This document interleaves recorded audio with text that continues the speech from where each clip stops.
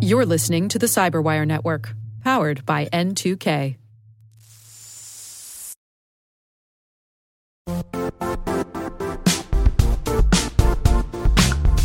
The IT world used to be simpler. You only had to secure and manage environments that you controlled.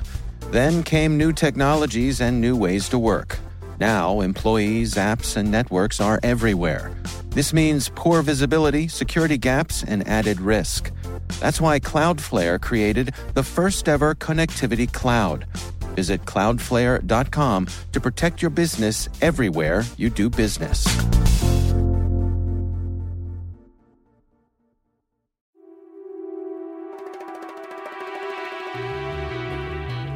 Hi, and welcome to SpyCast, from the secret files of the International Spy Museum in Washington, D.C.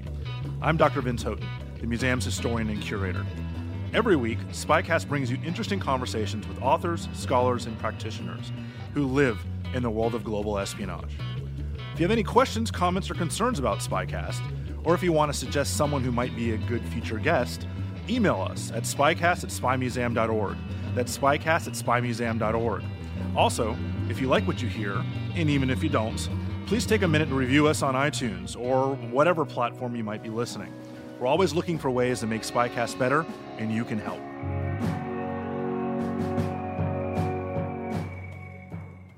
We're joined today by Michael Pullara, who is a trial lawyer by training, and he's pursued the case of slain CIA officer Freddie Woodruff for more than 10 years.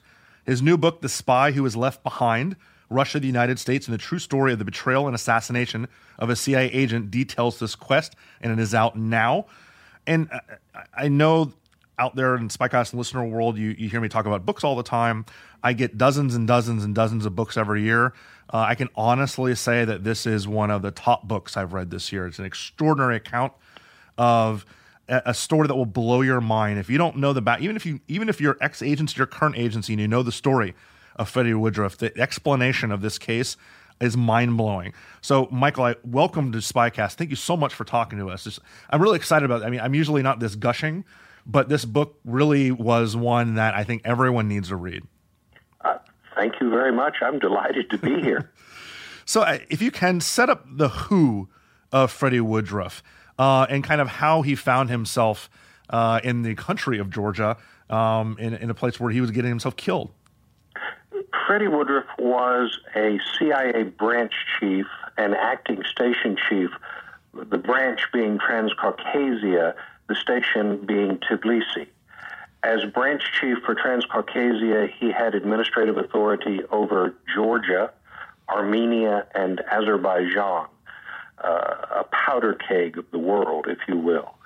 He had been brought into that position from the Soviet East Asian Bureau after the collapse of the Soviet Union and the proliferation of stations inside the former Soviet Republic. He was dispatched to Tbilisi with the primary obligation of training the personal protection force for Eduard Shevardnadze, the former Soviet foreign minister who had become the junior member of the governing council in Georgia. When Mr. Shevardnadze was offered the position of chairman of that governing council, his first call was to Jim Baker to ask whether or not his old adversary, the United States, would provide his personal protection. And the President Clinton, agreed to that, and this was the first such effort inside the territory of the former Soviet Union. We may not often think about Georgia as a country, except for in the last couple of years, there have been certainly news stories about the war with Russia and some of the political shenanigans that have gone on there. But this is a time in which Georgia and all the other republics, certainly of the Caucasus region, it was a Wild West. This was a time when there wasn't necessarily a well-established government like we may see today. Absolutely correct. Georgia was actually the first of the Soviet republics to withdraw from the Union. And they did so under the leadership of an academic, Zvad Gamsakhurdia. But when Gamsakhurdia took the helm of the country, he demonstrated a remarkable lack of liberal democracy. And so none of the Western countries would recognize him. This invited a coup, and his Minister of Defense and a mafia chief together overthrew his government. They could not obtain legitimacy in the eyes of the West until they found an interlocutor that the West was willing to talk to, and that person was Edward Shevardnadze. So you don't just have an academic relationship to this case. You actually have a personal relationship to the Woodruff family. Can you talk a little bit about that? Sure. I grew up in Searcy, Arkansas, and one of my teachers, both at college and in Bible school when I was in high school and junior high, was Freddie's father, George Woodruff. Freddie had 3 younger sisters, and all 3 of them were in school with me. And I didn't actually know Freddie personally, although I had seen him play football at Harding College. And when I read about the death of a CIA officer in Georgia, I was startled to see that it was the Freddie Woodruff that I knew. And so I undertook to do a little bit of investigation with an eye toward giving the family the comfort of information so that their grief could be completed as quickly and easily as possible. Unfortunately, what I discovered was that the FBI, in its FOIA documents, had provided me enough information that I concluded the young man convicted of Freddie's murder simply could not have committed the crime for which he was accused. I made a trip to Georgia to look into that. I came back more convinced than ever that he was innocent, but basically I was helpless to do anything about it because I had no standing. I took the information to the family, and they startled me with their humanity by demanding that we do something to right this wrong and set this innocent young man free. One thing, sorry, go ahead, please. They engaged me. I became licensed to practice law in Georgia and set about to try and free the young man who had been wrongfully convicted of Freddie's murder, and in the process was basically required to prove who committed the murder in order to get him out of prison. Well, I was also thinking about another familiar relationship you have with this, at least with the concept of righting a wrong or the concept of getting to the bottom of truth when it comes to your family. And I'm referring to your father and the story about his death in Vietnam, finding out later that it was completely made up and covered up. Correct. My father died in 1967 when I was 10, and the Air Force had told us that he died in a quaint little village in Vietnam while attempting to rescue someone. But as I became an adult, as I gained the skills of being a lawyer, I turned to investigate that and discovered that it was, in fact, all a fantasy, that my father had died in Laos over the Ho Chi Minh Trail trying to rescue an F-100 pilot who'd been shot down while bombing a country with which we were not at war. And it made me believe 2 things. One was that I shouldn't believe everything my government tells me, and number 2 was that sometimes it is important to lie. And I accepted the fact that my government felt the need to lie to me, but I felt uncomfortable with the fact that they never came forward to tell the truth.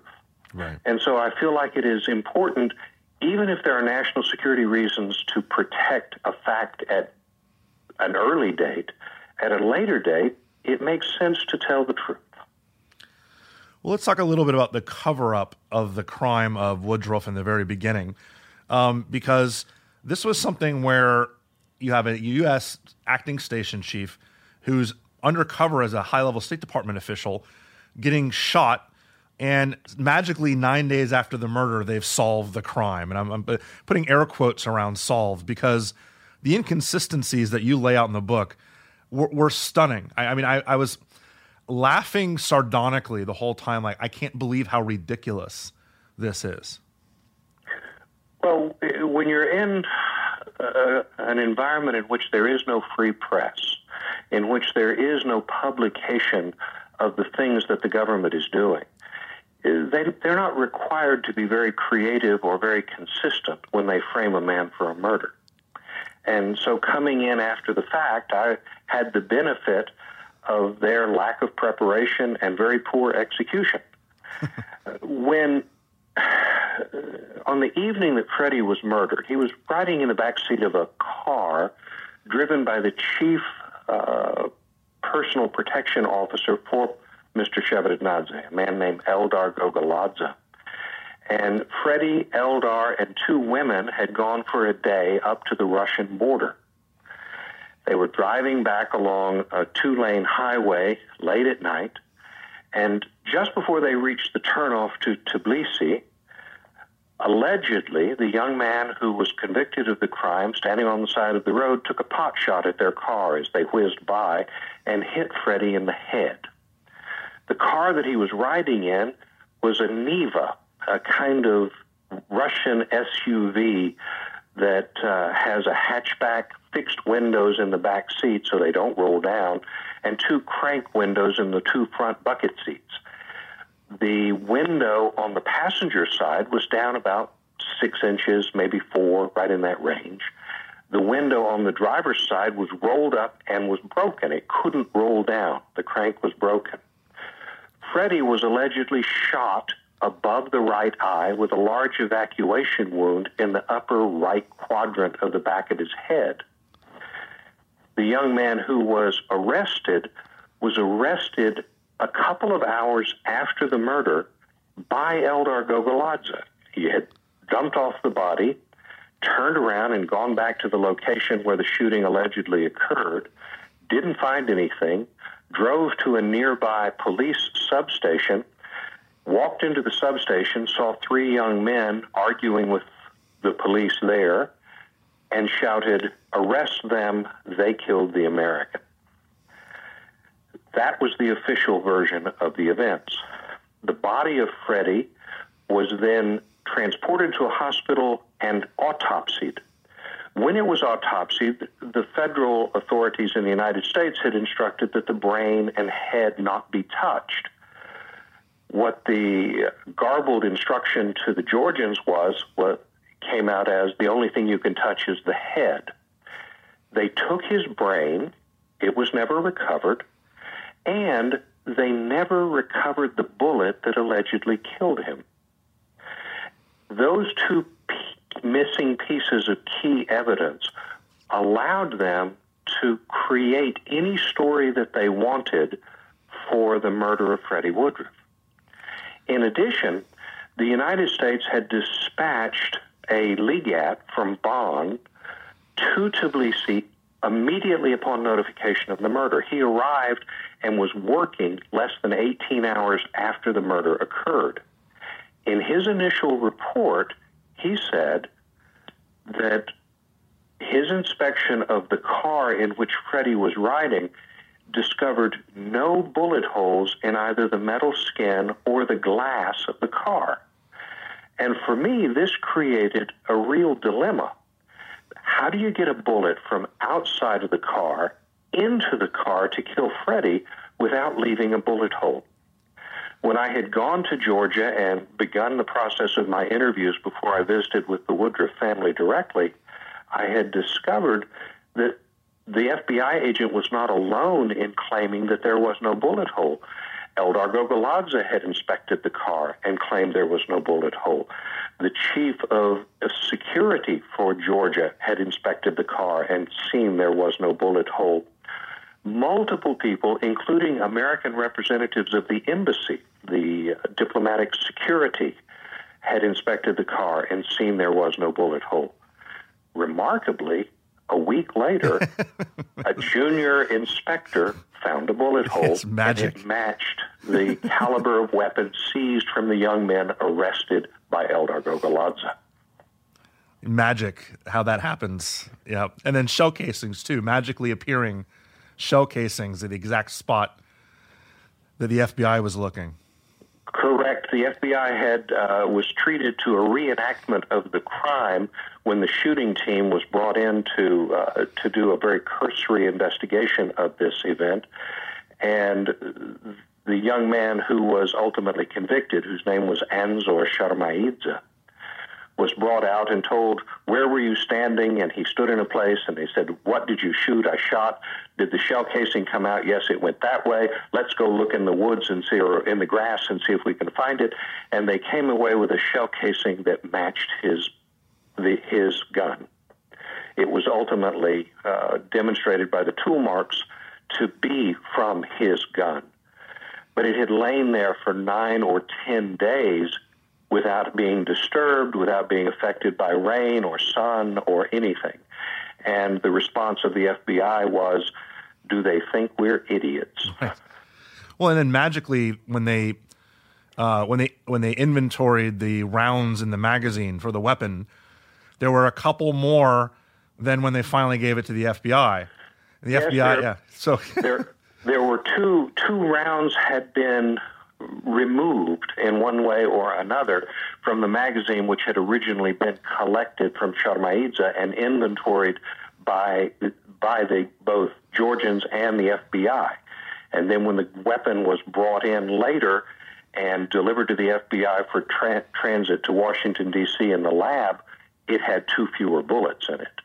And that's the number of bullets that would be necessary if you were going to fire 1 round at the site of the alleged murder and a second round into the back of the Neva. Well, I want to get a little bit into the court case, the original court case of the man who was prosecuted. But I want to talk a little bit about how you were able to get some of this information, because as an intelligence historian, we face problems of finding actual documents and understanding how we can use things like FOIA to provide us information to allow us to do our jobs. And you FOIA'd a ton of stuff from the FBI. And I think the combination of your legal training, where you talk about a talent for documents and a tenacious attention to detail, you were able to pull a lot from incredibly heavily redacted documents. And that was fascinating. And again, this is why one of the reasons I'm recommending this book to people out there is because the conclusions you draw from heavily redacted documents are really, really interesting. Talk a little bit about how you were able to work your way through some of these documents that really had nothing that you would look at on face value and say, there's stuff in here, but you're able to pull stuff out of it. My area of expertise as a lawyer is what's called complex commercial litigation. And it is a document-intensive form of trial work in which you learn to look at documents not simply for what they say, but for when they are created and how they come to exist. You look at the nature of the privileges that are asserted regarding a document to try and understand what it is. If someone is seeking legal advice and the claim is made that the document is attorney-client privilege, then you begin to say, why were they talking to a lawyer at that moment? This would be an example. With respect to the FOIA documents, you have a similar set of privileges and exemptions that the government is asking for. Some of them relate to personal identifying information, and therefore you're not going to get someone's name. Others relate to national security, so that the purpose of the redactions themselves become informative. The foundation of my work was a timeline. I put everything in order and then tried to understand the rhythm of what was happening behind those documents. And as I would investigate and discover that 1 or 2 people had talked to the FBI, I would try to find them in my timeline and then use the interviews that I had with them to supplement the information that had been pulled out. If a document said, for example, that the FBI needed country clearance to go to Azerbaijan, and that they needed country clearance for 2 agents and a polygrapher, it told me that there was a witness in Azerbaijan that they felt they could talk to who was sufficiently cooperative enough to give a statement while on a polygraph machine. But also somebody that they wanted to test the reliability of, and therefore not someone that they trusted from the beginning. You also had examples of documents in which the FBI would deliver a document to me and it would have been redacted in a specific way, but then they would turn around and deliver the document to a journalist, perhaps in Georgia. This happened on 2 occasions, in which they redacted it differently. And I was able to compare the 2 sets of documents and see how they were changing what was important to them over time. I also laid the timeline on top of what was publicly available from FBI activities. The Woodruff investigation involved 2 separate FBI investigations. The first was the shooting team, and that investigation terminated with the conviction of Anzor Sharmaidze. 8 days later, they reopened the investigation because they had arrested Aldrich Ames, and Ames had been in Georgia 2 weeks before Woodruff was murdered. And in their attempt to investigate Ames, they were going backwards in looking at whether he may have been responsible in any way for the death of this CIA branch chief.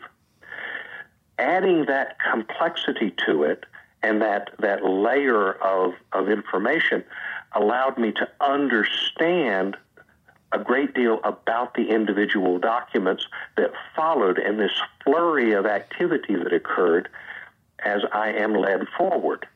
Then, when you get to narrative documents, such as the letterhead memorandum, which was incredibly redacted, they would leave just enough teasing information that allowed me to understand the context of their thoughts. For example, an entirely redacted section of the letterhead memorandum was under a single 3-word title, Spetsnaz Group Alpha. And I was able, by finding Spetsnaz Group Alpha operators inside of Georgia, to divine what had been taken out of the letterhead memorandum because I was able to interview the people about whom the FBI was talking. Right. That's the sort of thing that I did. We'll be right back after this.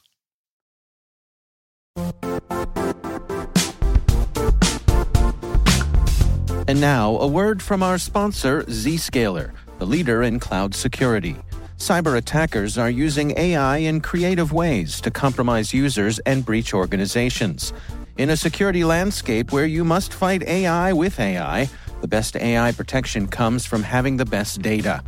Zscaler has extended its Zero Trust architecture with powerful AI engines that are trained and tuned by 500 trillion daily signals. Learn more about Zscaler Zero Trust Plus AI to prevent ransomware and AI attacks. Experience your world secured. Visit zscaler.com/zerotrustai.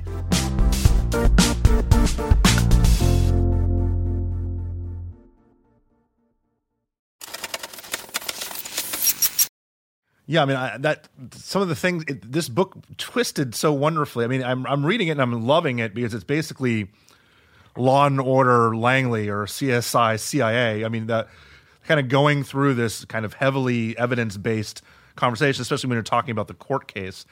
And then all of a sudden, Aldrich Ames pops up, and all of a sudden, GRU pops up, and you're like, oh wait, this is taking a turn in an interesting direction. We'll get to that in 1 second. Let me ask you about the court case against the poor bastard who was framed for this. This is where I really was laughing out loud about how ridiculous this was and a total farce. And it was preordained. Like this wasn't a real trial. Well, the lawyer representing Anzor Sharmaidze was a court-appointed lawyer, someone for whom I have enormous respect.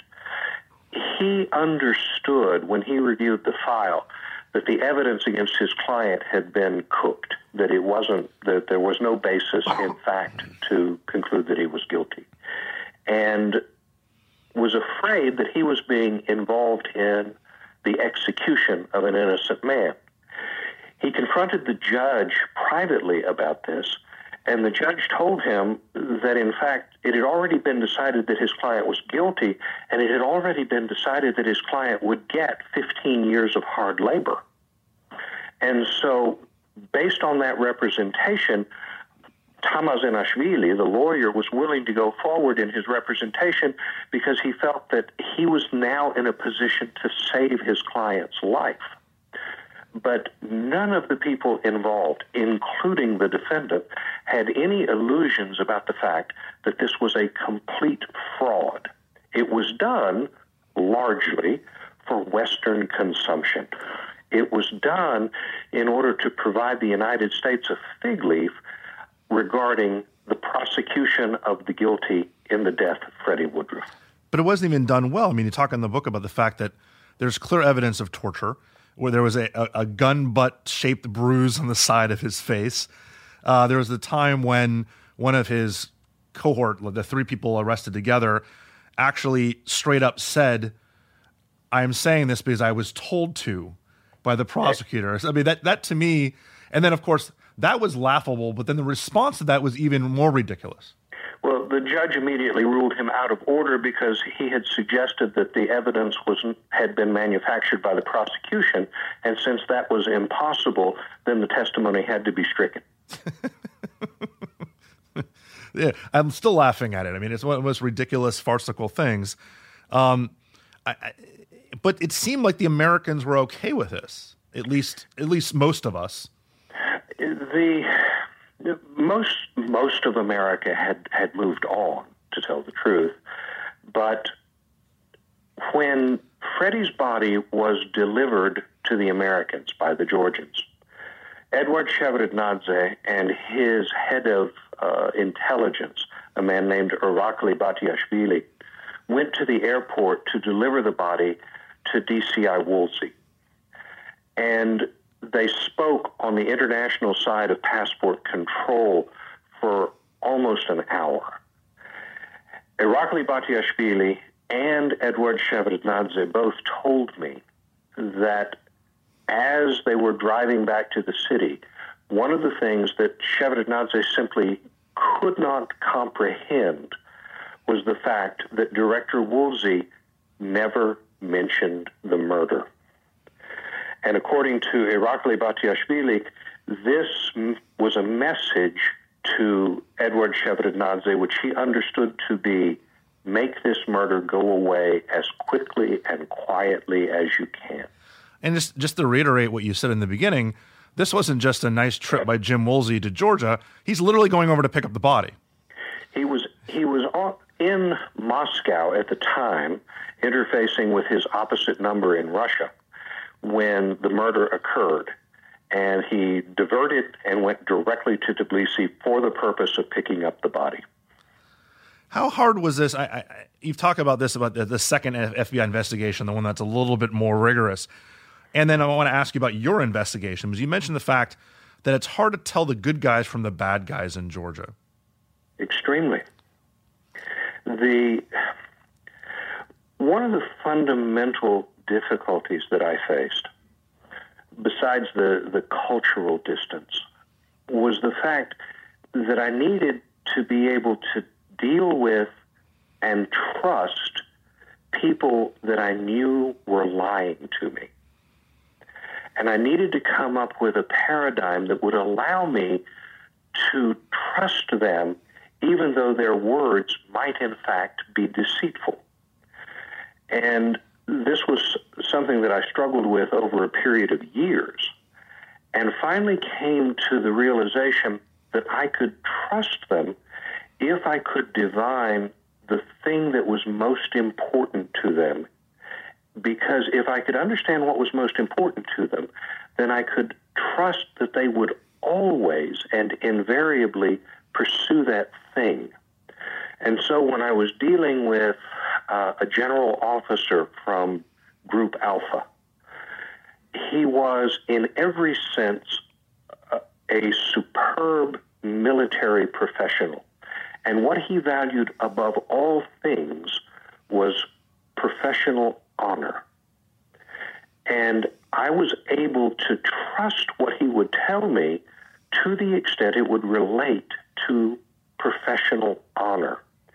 And he, at one point, angrily pointed out that someone had stolen from him and that had rendered this man not worthy of the name professional.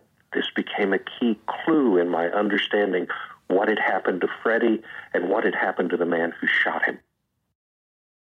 I'm wondering, I'm reading this, and you've mentioned it a couple times also, but it was pretty clear to me without you even having to bring it up, was that this was potentially hazardous to your health, tracking down the real killer and the real story behind this, because, I mean, just reading about how they framed this poor soldier, they obviously, if you could have just disappeared if you'd gone over there and pissed off the wrong people. In retrospect, it's a lot easier to talk about than it was at the time. But the truth is that it was a dangerous activity. The United States very quickly disavowed me and disavowed any connection or ambiguity that might exist between me and them, because the Georgians were quick to ask, is this man from one of your intelligence agencies? And unlike the norm, the Americans absolutely rejected the possibility and disavowed me, leaving me naked.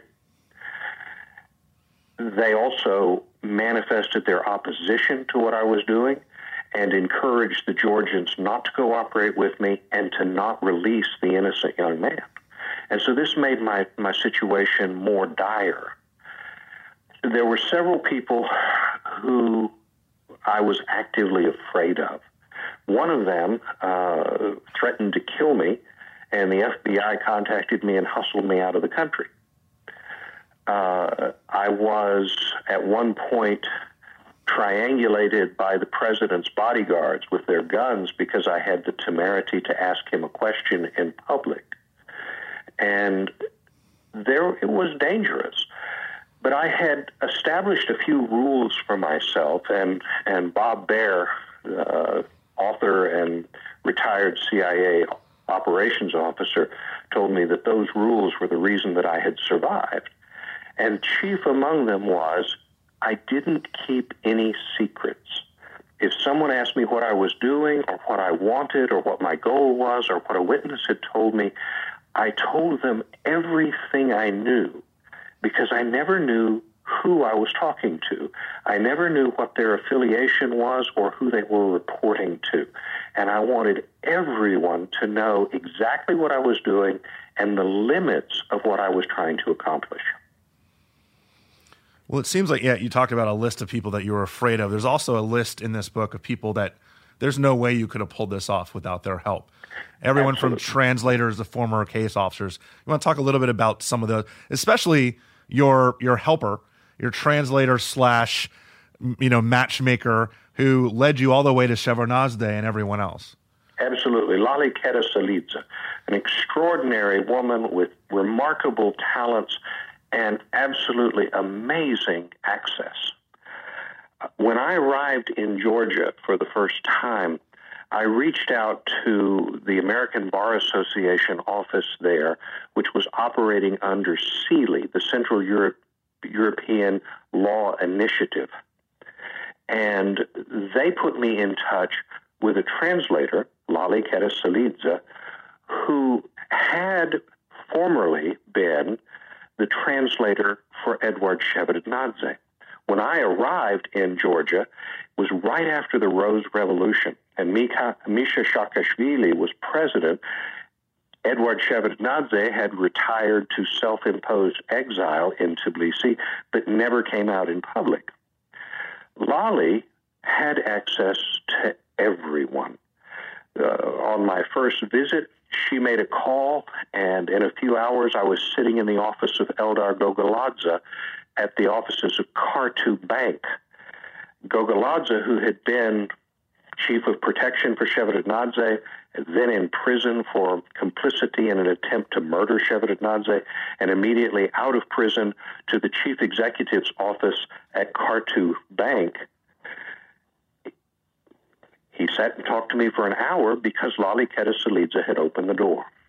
She was able to call Eduard Shevardnadze and pass me through to his parlor for 2 hours of conversation.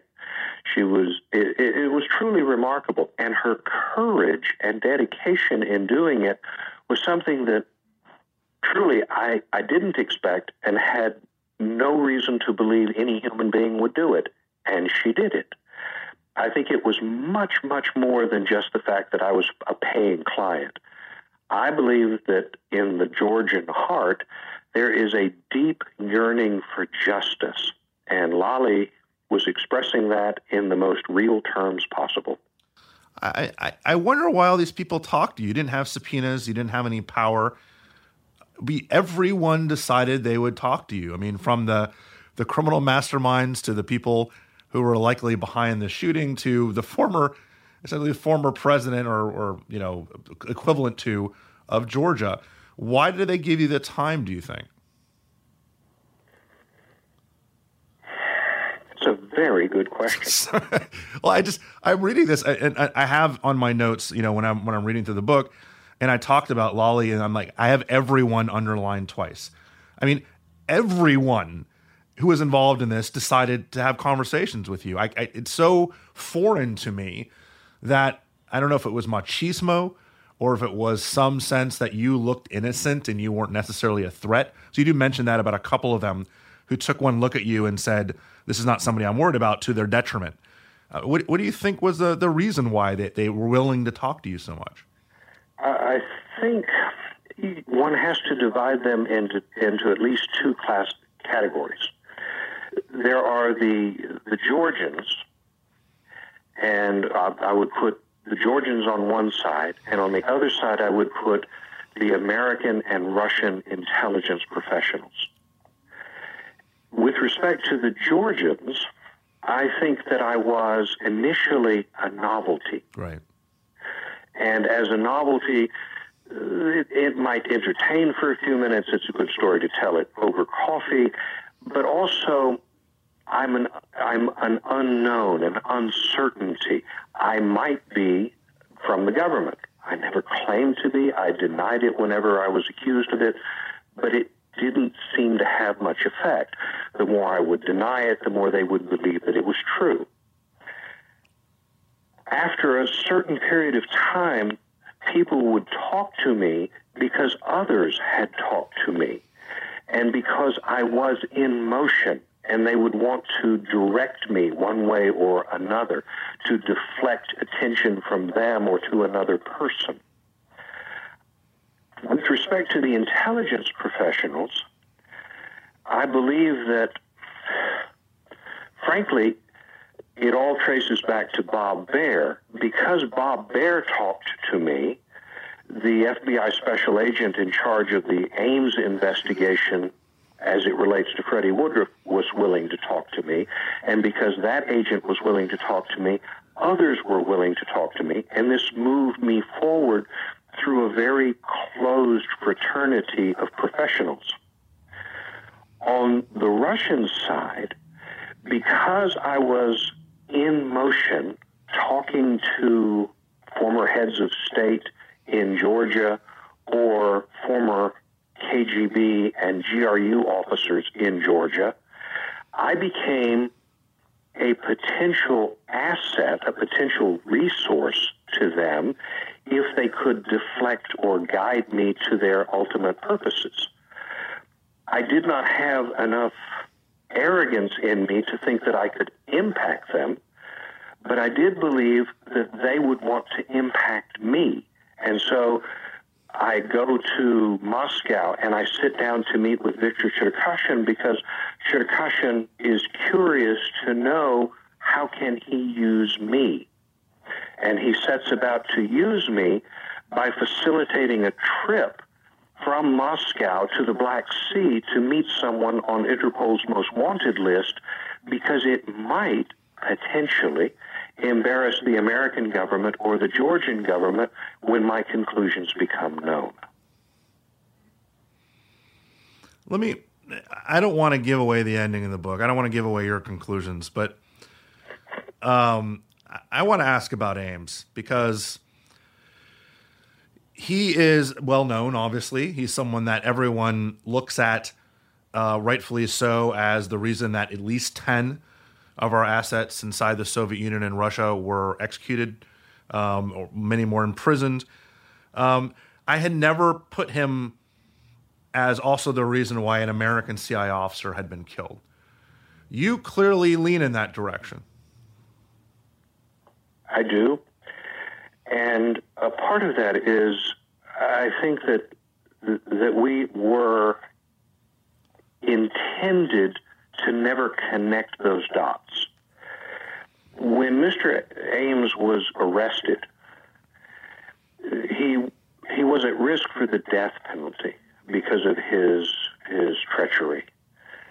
And the government had an interest in avoiding the death penalty because there is a deep desire to be able to debrief the accused, to have him as a resource on a going forward basis. And thus, it was very important to the prosecution that Ames not be accused of a crime for which the death penalty would not be taken off the table. And if he was responsible for the death of an American colleague, responsible for killing a CIA branch chief in order to protect himself, then it would be awfully hard for them to justify not seeking the maximum sanction. And we in the States very quickly transitioned to Plato Kacharis is on the scene. Plato Kacharis will negotiate an agreement. Ames will tell us everything. Rosario will be in prison for a few years and then leave to go back to Colombia, and Ames will be in prison for the rest of his life, available if and when we want to talk to him. And that was the ending that the government was seeking from the beginning. One of the things that I did in the process of this work was to reach out to Aldrich Ames and to correspond with him over a period of time. One of the things that I learned in that process was that the CIA was actively opposed to what I was doing. I wanted to be able to meet with Ames. He approved that, but the agency refused to allow me permission to meet him and actively interfered in our correspondence. How's that? All of his incoming and outgoing letters are read and censored to the extent they should be. And several of the letters that I wrote him were never delivered. They were intercepted and never delivered. One of the letters that he wrote me was intercepted, and only after I objected did I receive it. Let me ask you, I want people to actually kind of get surprised like I did, because it was just really kind of delicious. So I want to move away from that a little bit. And I want to ask you a question about the family, the Woodruff family. How much did this provide them closure? Were they satisfied with all you found, or are they just more pissed off now than they might have been before because they found out how little their family member's death was taken seriously? It's a complicated question because I represented one of Freddie's sisters, a woman serendipitously named Georgia, who was acting against the wishes of Freddie's widow. Freddie's widow preferred that the case not be investigated, preferred that I not take any of the steps that I took. Can you let the listeners know who Freddie's widow worked for? Freddie's widow was, at the time of her retirement, the highest-ranking woman in CIA. And she, perhaps rightly, I cannot gainsay, that she was apprehensive that I would do more harm than good. Right. And therefore did not want me to do the things I was doing. I'm very respectful of that, very respectful of her. I can only say that I did the best I could not to cause harm as I was going forward. and I can say affirmatively that there were lots of opportunities to screw up. Having said that, Georgia Woodruff Alexander and Freddie's youngest sister, Jill Woodruff Pulley, were both very satisfied with the outcome. Their goal was not just information, just knowledge. The information, the solving of the crime, was kind of an unexpected thing when we started this project. I had reasoned that if I were to insist on solving the crime, I would be threatening the people who had actually done the crime. Right.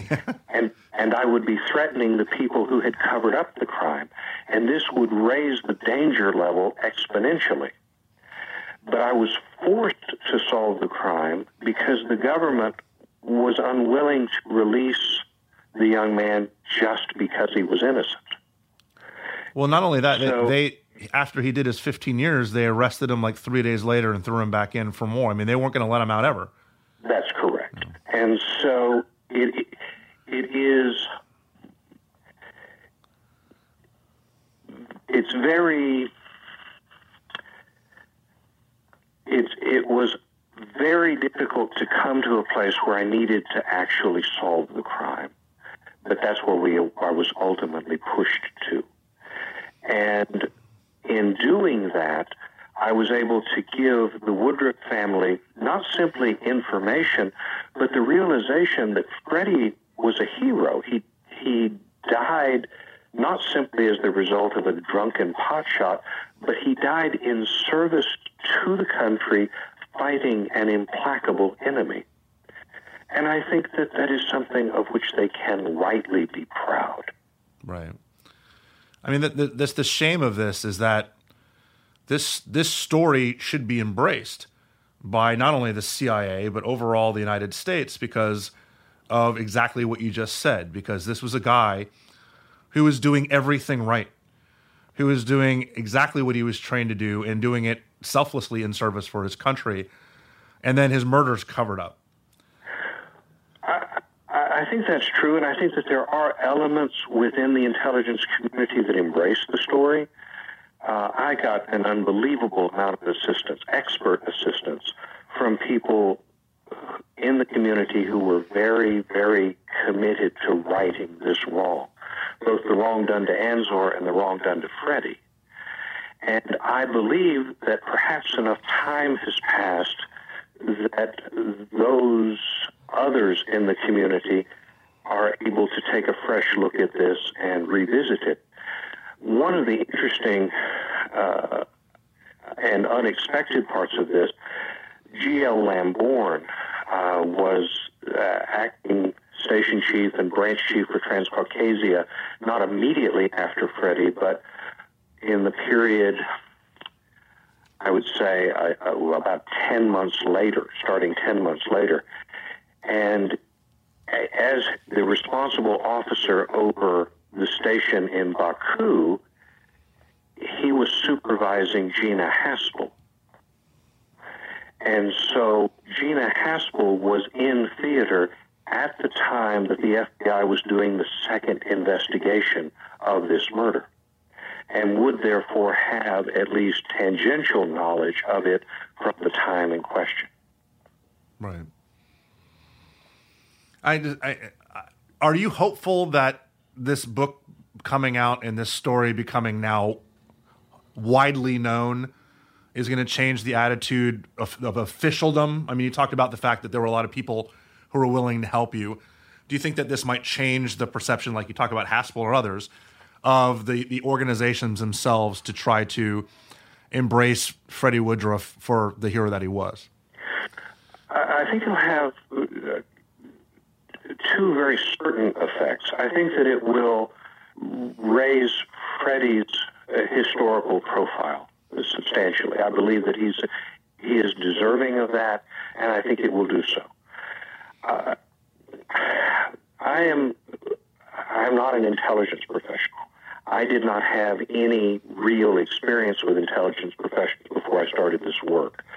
I am singularly impressed by both the quality and dedication of those people. And one of the things that was shocking to me was the extent to which they accept the fact that the sacrifices they make can go beyond the grave, that they can lose their honor historically if it is necessary to protect the national security of the United States, and that they willingly go into harm's way knowing that that may be the outcome. I think that this gives hope to those people that someday some busybody may come along and resurrect their reputation. Second thing that I think will occur in the intelligence complex is that they will begin to plan for people like me. I think that I'm kind of an unusual event in the intelligence environment. A single individual, focused, funded, and motivated, who can step onto the world stage as an independent actor. I believe that technology has shrunk the world and made information available in ways that previously empires couldn't dream of. As a result, we started with what we now refer to as NGOs, non-governmental organizations, that have the status and stature of states. But now individuals can become their own autonomous NGO focused on single activities. I tried to talk to the CIA General Counsel about this once at a seminar in D.C., and she very quickly ran from me. I think mostly out of good sense and the fact that there's nothing she could say that would be repeatable. And so she didn't embrace the issue. But I think that my success, my story, will cause that to be something of a concern, and they're going to figure out how to either use me or marginalize me. The book is The Spy Who Was Left Behind, Russia, the United States, and the True Story of the Betrayal and Assassination of a CIA Agent. The author is Michael Pullara. Michael, thank you so much for talking to us here on Spycast. This book is one of my favorite of the year. If you're thinking about a one or two spy books to get for Christmas for somebody or just want to buy one for yourself, certainly check this one out. It is so different than everything else that's been coming out recently. I truly recommend it. So, Michael, thank you so much for taking the time. Thank you very much. I appreciate the opportunity to talk to you. The International Spy Museum is a full 501c3 nonprofit institution to help support future educational programming. Please visit spymuseum.org and click on our Donate Now link at the top of the page. Thank you, and we'll see you next week.